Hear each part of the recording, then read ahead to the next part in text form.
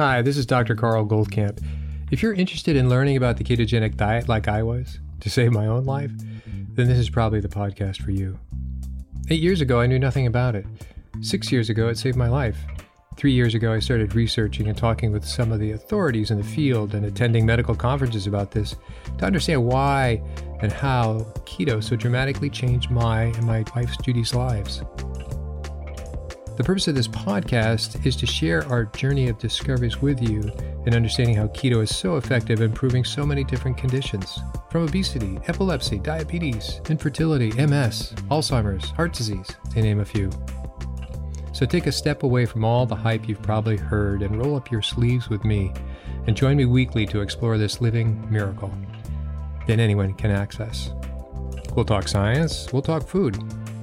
We'll explore its history and evolution to today, which is that the sheer wonder of the ketogenic way of eating has changed untold number of lives, unlike anything before it. And in case I forget to mention it, please join our Facebook group, Keto Naturopath.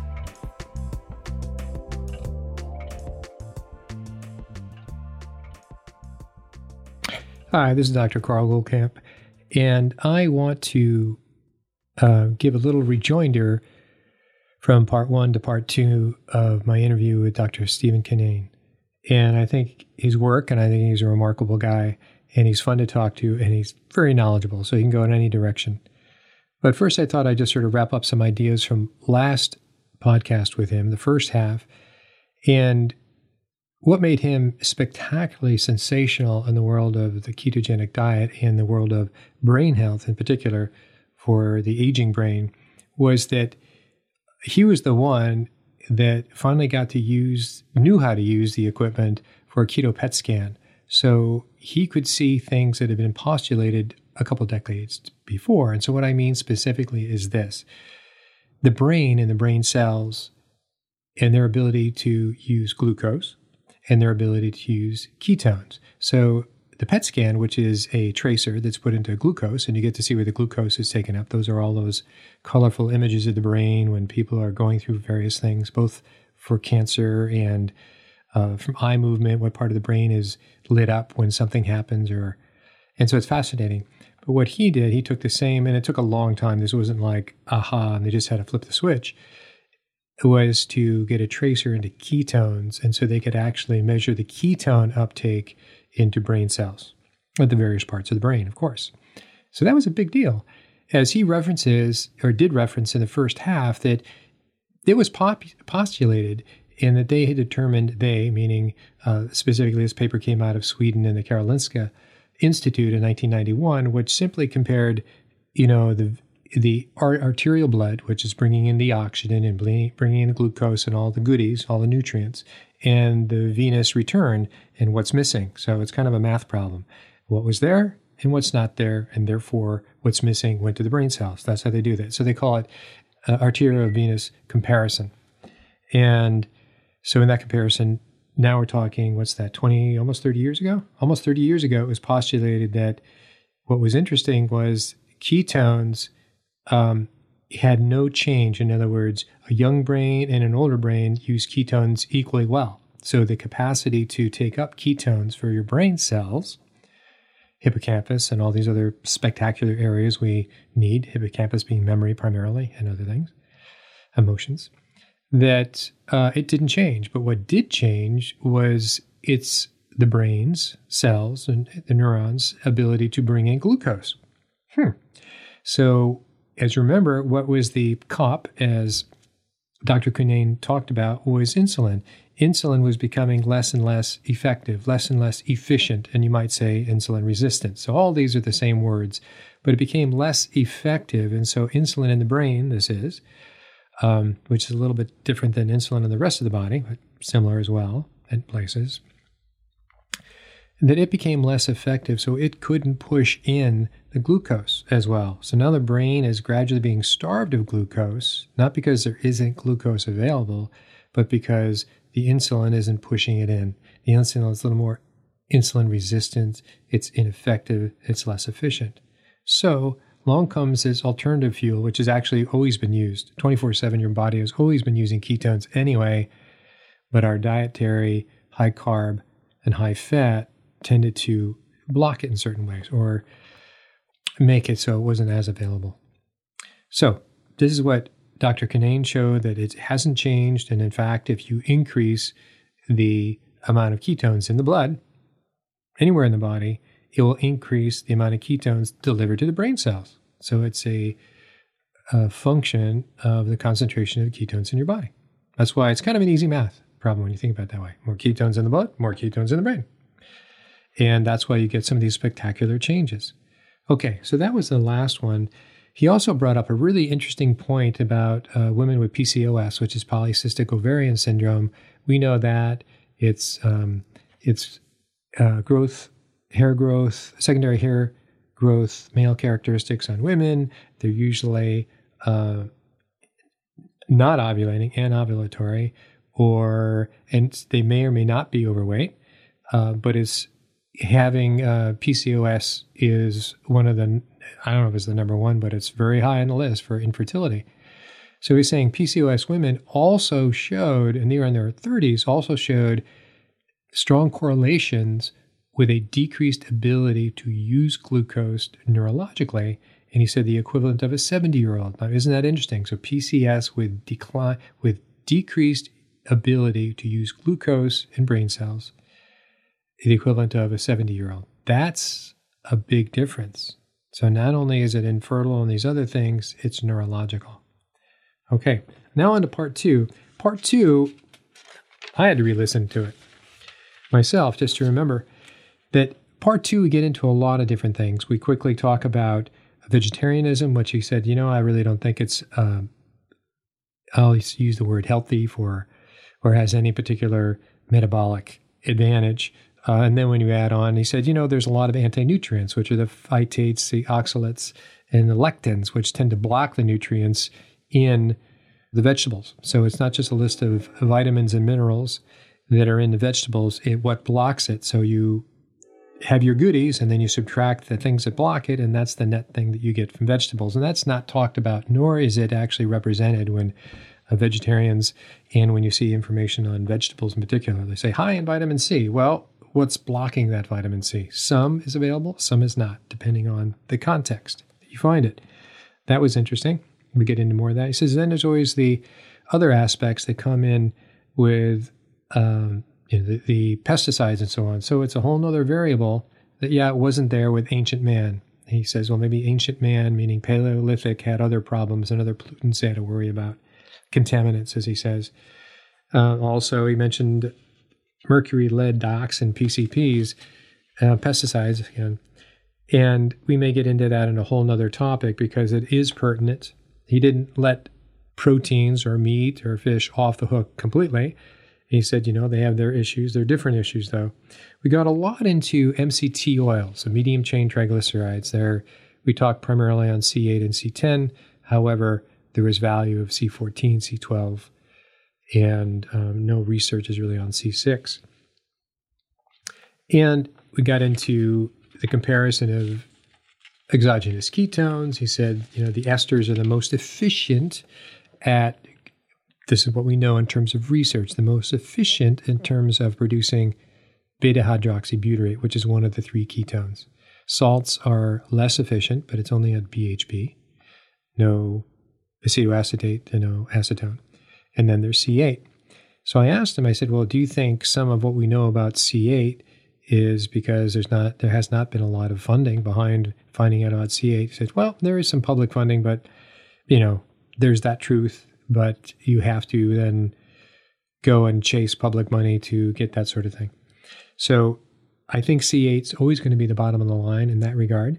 However, here's what I would say. Here's my little caveat, and I love the fact that everybody has their ketometer and their glucometer, the Keto Mojo or whatever, because you can find out for yourself. If you really want to find out the difference between exogenous ketones, the esters, and the salts compared to C8, I believe this is what you'll find out, which is what I found out on me and others that have done this as well, is you'll find out, yes, initially esters and salts are going to have a big bang up in your blood ketones, which is BHB. That's what your blood ketone measurement is based on BHB. But it will fall off usually well within 3 hours. whereas you're going to find your C8 is going to be a slow climb, and it is still climbing within 3 hours, getting larger, and it lasts for about 5 hours. So from my perspective, that it's natural, A, you get all 3 ketones, B, and that it lasts a lot longer. I would say that's where I'm going, obviously. And we get into, and he talks about emulsifying an MCT oil. So we're just going to call them MCT oils henceforward. So C8 MCT and C10 MCT. He calls the C8 the ketogenic MCT. That you emulsify them, you increase their ketogenic capacity.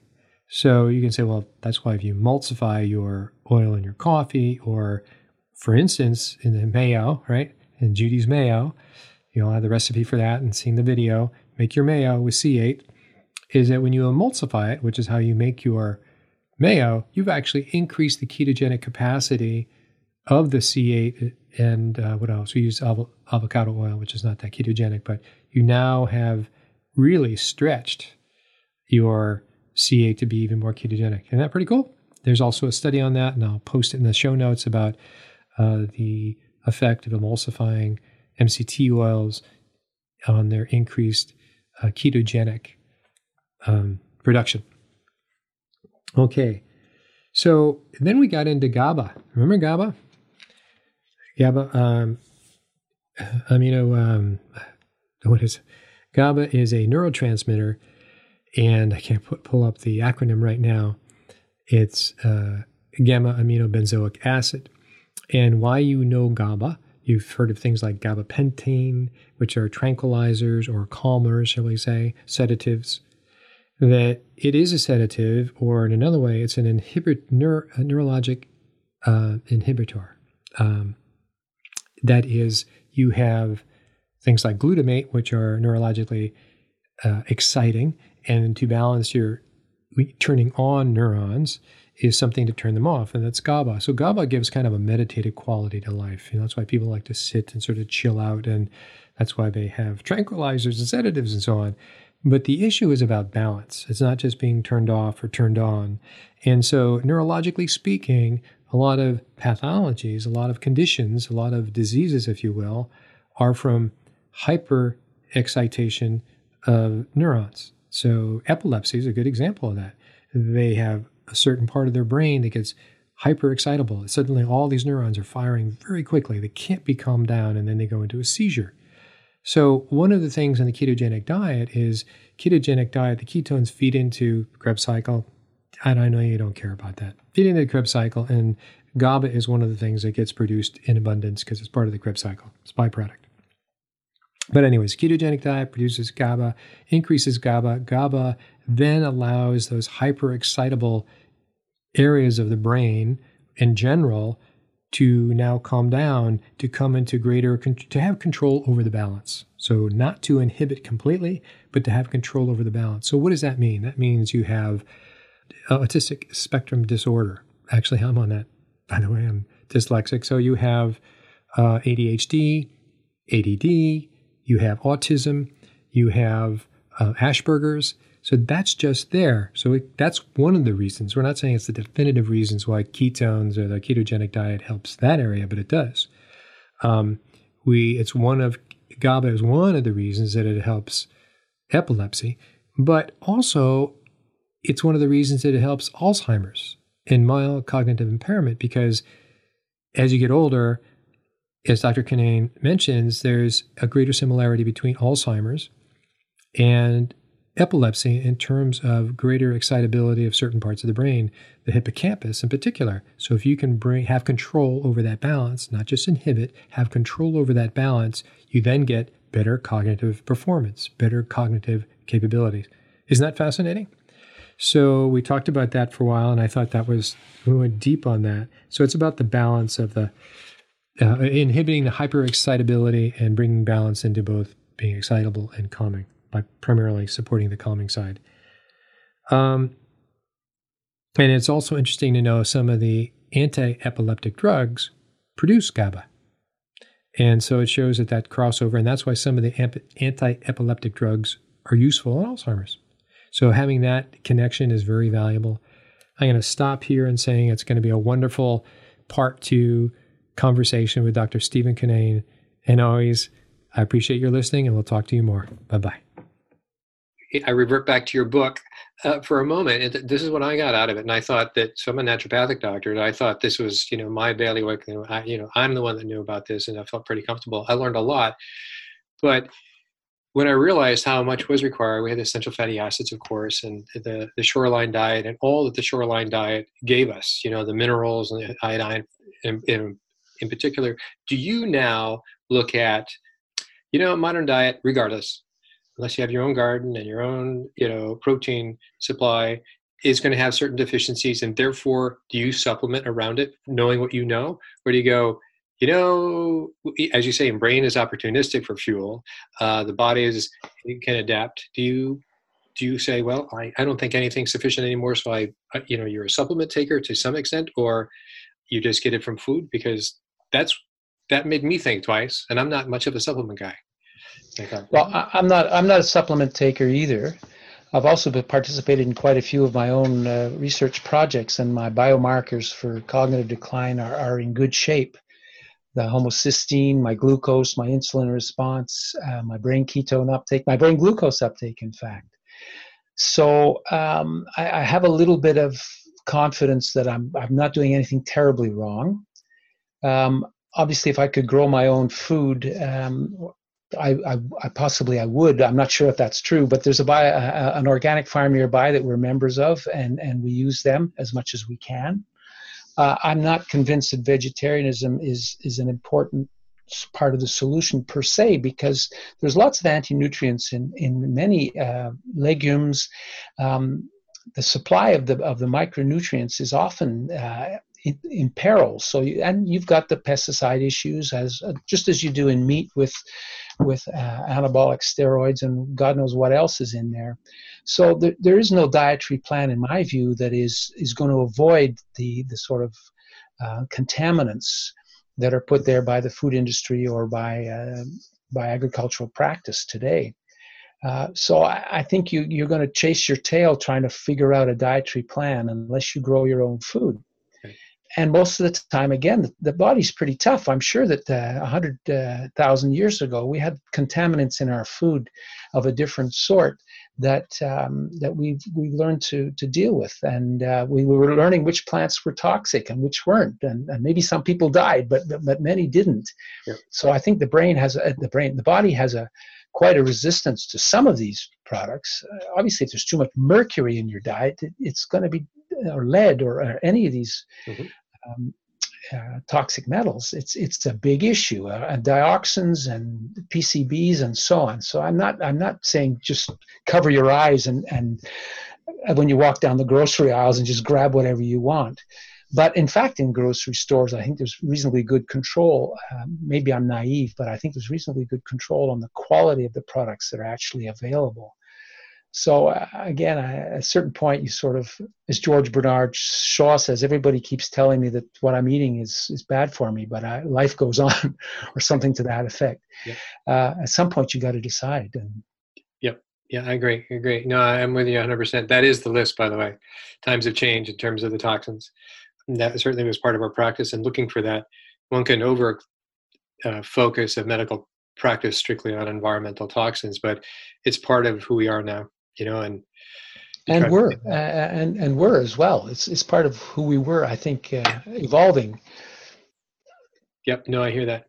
Well, let me swing back to sort of taking you. I'll make one exception if I can just add a point, though, and that is the chemicals that we put into the diet, like trans fatty acids, for instance. We finally banned them here in Canada. The law was passed 15 years ago or something, and the actual effect on the food industry has only just started to take place now. I don't know, in the USA, are trans fatty acids still permitted in the food supply? Or? No, but they banned it. I think New York has banned it, so it's interesting. States have stepped up before the federal government. State by state decision now, or? Well, it's unusual for states to precede federal in terms of anything dietary, but that's what New York has done. I think one or two other states, but it seems like federal is going to be imminent, and it's certainly been talked about for the last 20 years since I was back in medical school. So if we could ban refined sugar in the same way, I think that would be a major step forward. But we've been so hooked on the low fat solution to our metabolic problems that I think that it's got to change the professional associations, from diabetes to heart to medical to dietetics. I think they all have a learning curve to go through to come to grips with the nature of the advice we've been giving over the years. And I gather that the American Diabetes Association has just sort of opened that door a crack in saying that the very low carbohydrate diets are actually surprisingly look like they might be therapeutically appropriate for in diabetes. I agree. That was very impressive. I think it's the new president or whoever they came on with looking into that. It's like, wow, that was a step forward. So maybe the times that they are changing. Yeah. Well, then you heard, I'm sure, that was it last week or the week before, there was two people that presented / testified in front of Parliament. Speaking of being British, and and going through, it stopped just shy of saying. It said this information has been misrepresented about the low fat for the previous 50 years, and it's just not true. And so he, without name calling, and I forgot his name, but he was a cardiologist who got up there and says, "This is what I've seen. This is what I do." And of course, he has a book out, but it was a great presentation. And then Zoe Harcum followed up with that as well. So the fact that it took place in Parliament was the point. That it's interesting to see that it didn't. This is a grassroots movement, but there's some pretty interesting movements happening at the top as well. Top being Parliament. Was that in the UK, you mean, when you say Parliament? Yeah. That was I forgot Canada has a Parliament. Sorry. Yeah. Right. Yeah. Knowledge is always limited. But Canadians have always been ahead of, in terms of a government and dietary concepts, ahead of the US by a decade or two. Oh, perhaps. I'm not sure. Yeah. Okay. That was so. The big buzzword is harmonizing with you in the USA now for trade purposes and for Yeah. So that they hide behind that when it's convenient. Yeah, no, it's true. These euphemisms are very helpful. My medical school was in Seattle, which is attended to, I think, most Canadians. This is before the Toronto school was created, and so it was very clear you had to watch your references to the anything between the countries and just keep it something like that, tucked it under a euphemism. It was very helpful in terms of yeah.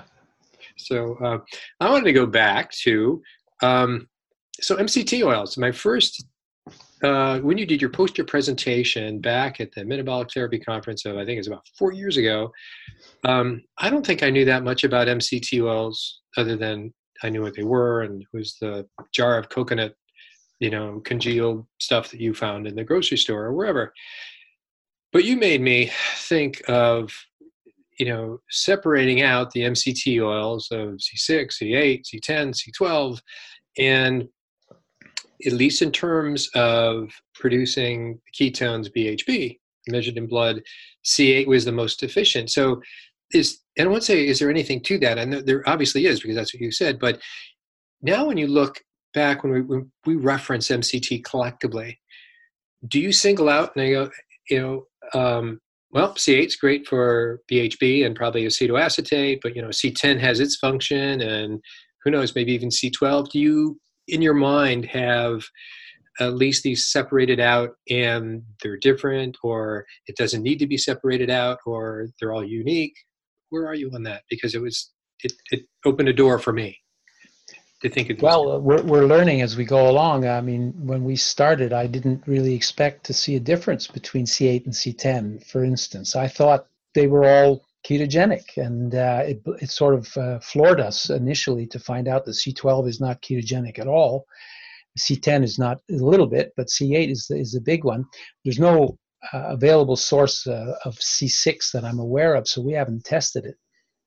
So this was an eye-opener for us, and I do sometimes refer to what I call ketogenic MCT to distinguish them from non-ketogenic MCT, which is only a distinction as far as ketosis is concerned.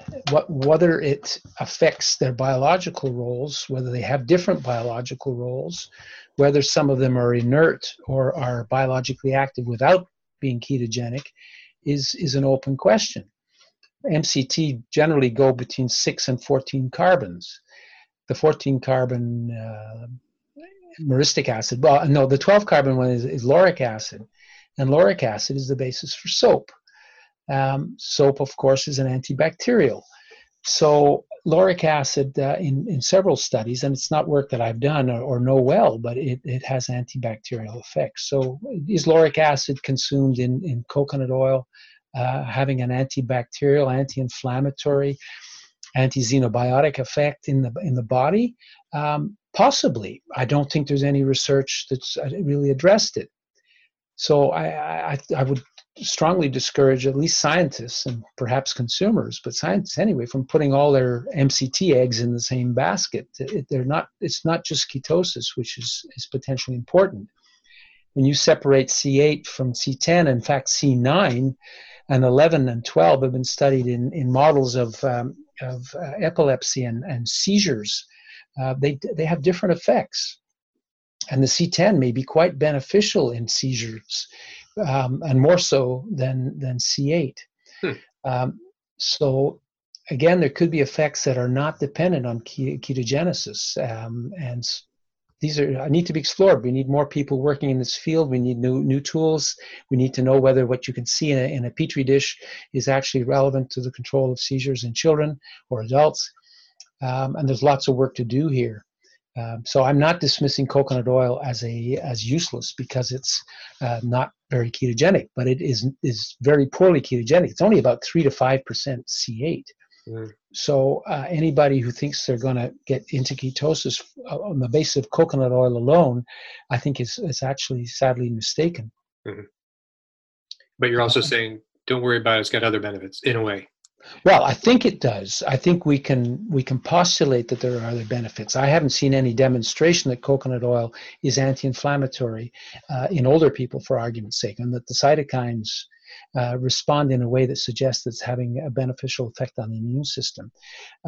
Those data may exist. I'm not aware of them. So I think there's a lot of work to do, but it would be a mistake to assume that everything that MCT can do are based exclusively on ketones, because I don't think that's the case.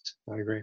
Do you have a hint? You mentioned you thought C10 might be relative to epilepsy, and there's a lot of unknowns. I know there's a lot of unknowns. As you say, they still don't know really how the ketogenic diet works for epilepsy, and that's a fascinating. All these other questions have come up, but anything a little more deeper on C10 in terms of, other than, it's obviously less ketogenic. We got that off, but what it might do, is it?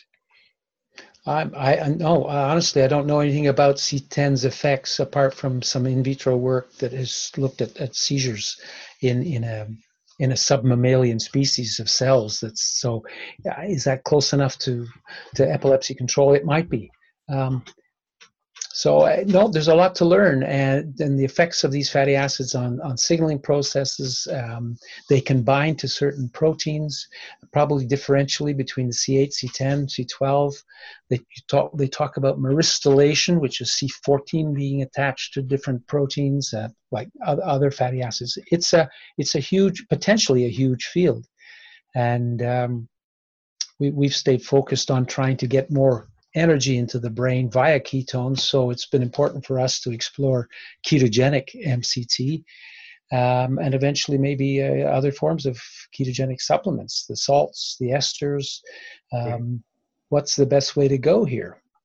Right. That does beg that question. Do you see, certainly the salts and the esters have become very, very popular. This is now in terms of being ketogenic. So we're to say salts, esters, C8 of the more efficient of all these MCTs relative to the ketones they make. Is there a difference in, they all make acetoacetate, but it goes into BHB? Or what is it we're measuring in terms of saying, showing how who's more efficient or who's not more efficient? Do we say it all ends up at BHB? We're measuring BHB from esters and salt and C8, or we're saying no, some do acetoacetate, and acetoacetate is similar but different. It has its functions. It's very tough to sort of be categorical about this, because there are few data out there, and they're being, people are buying these things, but they're for the personal use. There's very little research that's been done into ketone esters or salts. There has been work on ketone esters and athletic performance, and that's some of that's been published. It looks like ketone esters gram for gram are the most ketogenic of the supplements. The problem with the salts, is, in my view, is that there's no acetoacetate salts because it's harder to make. And the beta hydroxybutyrate comes in two chemical forms called the D and the L. It tends to be a mixture of the D and the L in most products because it's less expensive, but only the D is considered to be truly biologically active. There's not even much research on that. So sometimes we're making assumptions that the L is not doing much because we don't know. So the bottom line is that at the moment, I think we could make a sort of a hierarchy, but the highest being the ketogenic, the ketone esters. Beta hydroxybutyrate salts are probably the second most ketogenic gram for gram, and the C8 comes afterwards. But bear in mind that if C10 is doing something beneficial, the salts may or may not contain MCT. People have been hedging their bets, and there's products out there that combine salts and MCT now.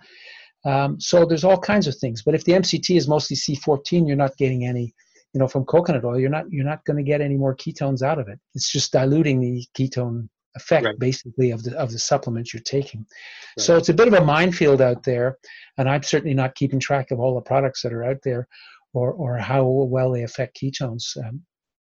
Right. It would be nice to have more research, and I think it's going to come. It's going to have to come if any of these companies are going to be more successful, because they're going to need to be able to base it on some scientific progress eventually, and that's what will break open the market for them, I think.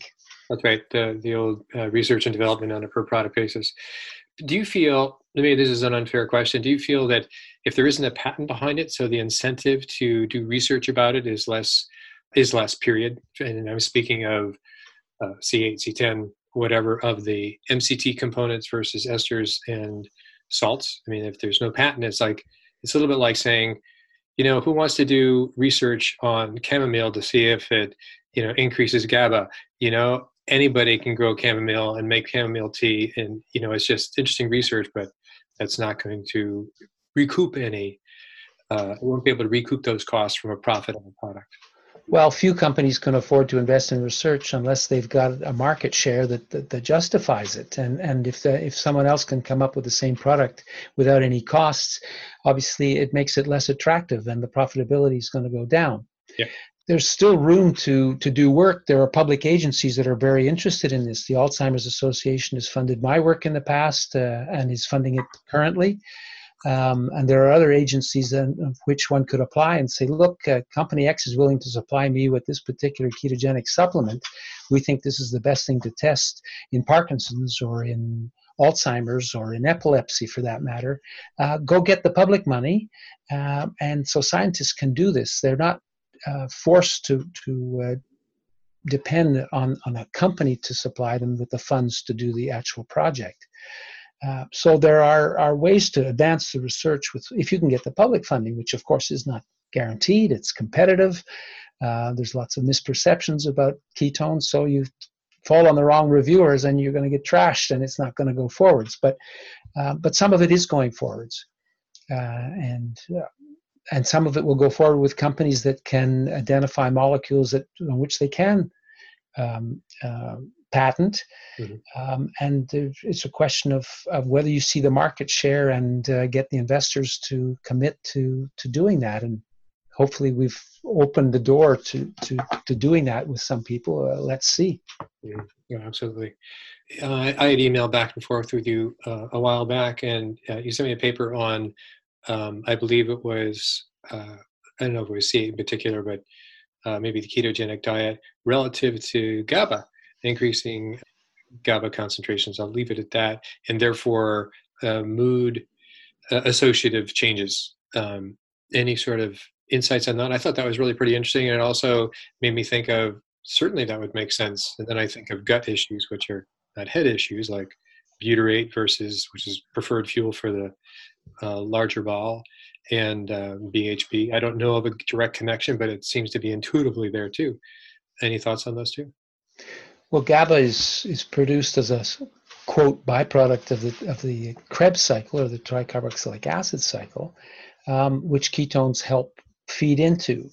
And so GABA seems to go up. A couple of studies have shown that GABA seems to go up on the ketogenic diet.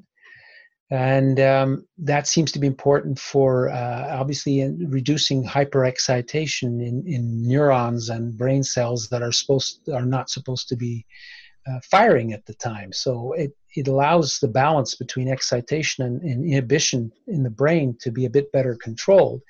It seems potentially to be one of the reasons why the ketogenic diet is improving epilepsy, which is obviously a severe state of hyperexcitation in the brain. Some anti-epileptic drugs raise GABA.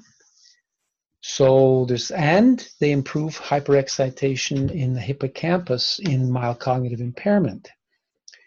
There's some pathological similarity between Alzheimer's and epilepsy. Alzheimer's is associated with more epilepsy as you get older. And so there's indications that part of the onset of Alzheimer's has got something to do with this excitation inhibition imbalance. And if ketones are contributing to that, then maybe they're doing it via GABA. That's, I think, one realistic way it could be happening, but by no means is that the only way. No, I agree. Would you say this is when people talk about the ketones or ketogenic diet and mental clarity? Would you say it's a GABA associated attribute, or I have no idea. I've cranked the ketones fairly high on different supplements myself personally, and I never really sort of felt this clarity thing come on. So maybe I'm already thinking well. I don't know. But I think you are. You're like N of one that's should be ruled out. You're too much of an outlier. Well, I'm an outlier perhaps, but anyway, I haven't experienced the clarity thing. So maybe those who do, it's happening with GABA. I'm not sure. Do you have any guesses in terms of, let me say, anti-inflammation and gut? And before you have to answer that, my whole background in coming into the ketogenic diet was less about medicine. I basically had to be kicked into it because of death in our family and financial stress due to our medical practice and so on and so forth. I blew up in very severe Crohn's and UC. My wife had a brain tumor that was part of the stress too, and never had that. And they were about to think about bowel resection if the steroids didn't work, and they didn't. So I quickly, looked into other things and got into the ketogenic diet. So my inflammation dropped like a stone. And so I see results. I'm an N of one. Maybe I'm an outlier in this particular situation, so I think, well, BHB, butyrate, and that's as far as I can go. Do you have any thoughts on, heck, if it worked for you, keep doing it, but anything biochemical that draws these two together, cause and effect? I don't have a coherent answer. In the sense that I'm aware of anecdotes like yours, and I'm very glad you found the solution that worked for you, and the ketones seem to have had something to do with gut health. The ketogenic diet might be beneficial, as we've said. Beta-hydroxybutyrate has effects on what they call the inflammasome. The funny thing about the ketogenic diet is it can be almost fiber-free. But one person's ketogenic diet is not the same as another's. The gut obviously depends on short-chain fatty acids for its health, and that comes from fermenting fiber, which ultimately comes from sources of carbohydrate. I think I can say exclusively. So if your ketogenic diet has got very low fiber because you're focused on the fat and the meat, then you're going to have a hard time maintaining the short chain fatty acids that your gut microbiome needs. And so if your diet does have fiber, then you're going to get those short chain fatty acids. And butyrate, I think, is one of the main fuels of the endothelial cells lining the gut. So all that's a little bit fuzzy. It's a bit conjectural. It feels good. I'm not sure how the biology of all that works. I've not explored it. It's not an area I know enough to go much further on. Is it a solution to gut inflammatory disorders? I guess in your case it is, N of one. Yeah. There's probably many other people who've had the similar experience. I just don't know enough about it to say. No, no, good answer. And it is exactly that paradox of saying, well, wait a minute. Certainly this is classic medical school, if not nutrition in general. Short chain fatty acids come from fiber. You need the fiber and otherwise you're not going to get the butyrate. And then along comes, I've for last year sort of just cut out veggies, which is extreme for my life. And I think things they're already good, but I haven't missed them. And therefore I have whatever fiber you can get from primarily proteins and so on. So it's like, it challenged that whole concept. I go, wow. I'm Well, you can eat fiber containing vegetables on a ketogenic diet. You need to limit them, but they can certainly be present. Yep. It's not like you've got to be carbohydrate free. Yep. And they're mostly, to use a term that's a little bit abused, I think, but they're mostly low glycemic index. Mm-hmm. So you're not going to be stimulating insulin very much. And that goes for soluble fibers like oats as well. You don't really have to worry about glucose too much if you have a bowl of oats for breakfast. Mm-hmm. It depends on how much fruit you throw on top and how much low-fat yogurt and et cetera, et cetera. So it depends on what you add to them, of course. But Yep. No, I agree. Like I have on my bulletin board, certainly in talking with the Charlie Foundation and Beth, that, there's in essence 5 different quote unquote ketogenic diet for epilepsy, mostly pediatric epilepsy. And she was saying you just have to work from one to the other, and we don't have everybody's on this one versus that one. And it is all over, but it's interesting. It presents some big rescues, so to say, in terms of pediatric epilepsy. And yet there's 5 different variations, one being the low glycemic diet. Well, they may all have some things in common, and they may have some things that are quite different. And some people with certain polymorphisms and certain enzymes and so on, genetic differences, ApoE4, or who knows, I'm just making it up, Yep. could make a big difference to the way they process. Or obviously the population of bugs in their microbiome will vary from one person to the next. And certain types of ketogenic diets are going to be more effective for that reason and others less. Truly. Yeah, no, it's and once you get into the microbiome, it's not clear cut. It's a big soup of things. One last question before I let you go. And I know I've jumped around. I could have gone through your slides, which are each one is a topic in itself, is that when you were talking about brain rescue, and that's such a big term, you basically, what you would use, and I'm reading now, brain ketone uptake in Alzheimer's disease, before and after 2 different MCTs, 30 grams, which is about 2 tablespoons per day, or 2.5 tablespoons a day of MCT oil. Do you see that? Was that easy to do in terms of real life, saying, hey, we can work in 2 or 3 tablespoons of MCT oil into somebody's diet? Or were all these like for instance, the story of Dr. Mary Newport's husband, she was the caregiver. So she did this for her husband. And, or do you see this as like, just put it in their food and it should be? No, we realized fairly quickly that we weren't going to just be putting it in their food. First of all, older people like to have a fairly, at least in our experience, like to have a fairly simple plan. If this is the supplement I got to take, I'll take it. But don't tell me to sort of mix it with my orange juice one day and my cereal the next day and my soup the next day, because they just lose track and they lose interest. So we were starting with them with mild cognitive impairment, although we used the product again in Alzheimer's disease, and we realized we needed to have a placebo, and we wanted it in a drink because it's also better absorbed and is more ketogenic than a mouthful of MCT, which is not only not that tasty, but it's not actually as ketogenic as when it's well emulsified. So what are we going to emulsify it in? And we settled, for better or for worse, on lactose-free skim milk, which we could get processed through a dairy processing plant. In fact, a sterile product could be made that was 12% MCT in a cup of lactose-free skim milk per day. That would provide the 30 grams of MCT, half in the morning and half in the evening.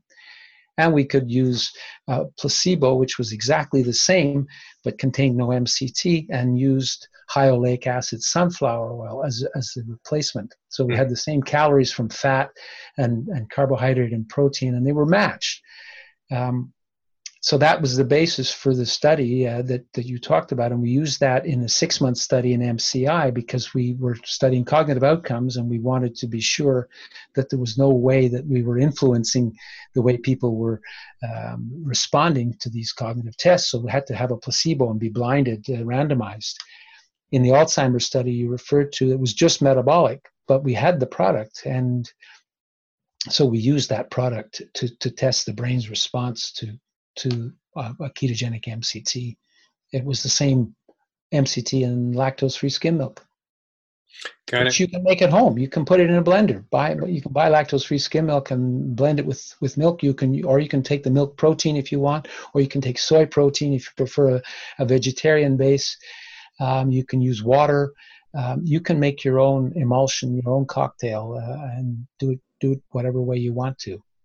Have you ever added with lecithin? I mean, just tends to, I haven't. We possibly could.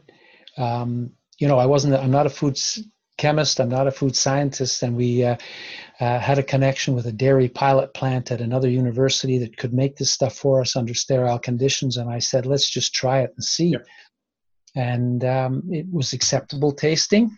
There was no flavor added, so it's quite a neutral flavor. In fact, lactose-free skim milk is somewhat sweeter tasting because the lactose is converted to glucose. And that makes it somewhat sweeter, which makes it a little more tasty. Right.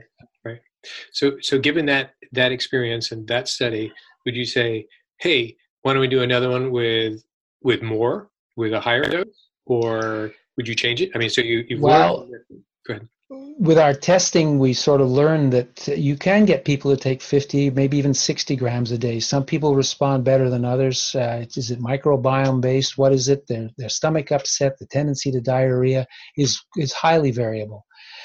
So we sort of have left it to two ways to get more ketones. One, we put more MCT in, or we'll switch to a supplement that has more ketogenic potential, which is either the ester or the supplement, which is what we're going to do now. Mm-hmm. I thought there was a limit that we need more than 30 grams of MCT. I wasn't convinced that people would be compliant on a higher dose. So I said I'm going to switch the supplement for now, because we're still trying to establish the extent to which getting that brain ketone rescue is actually the functional limitation on improving cognition. Mm-hmm. It looks like it, but it may not be the whole story.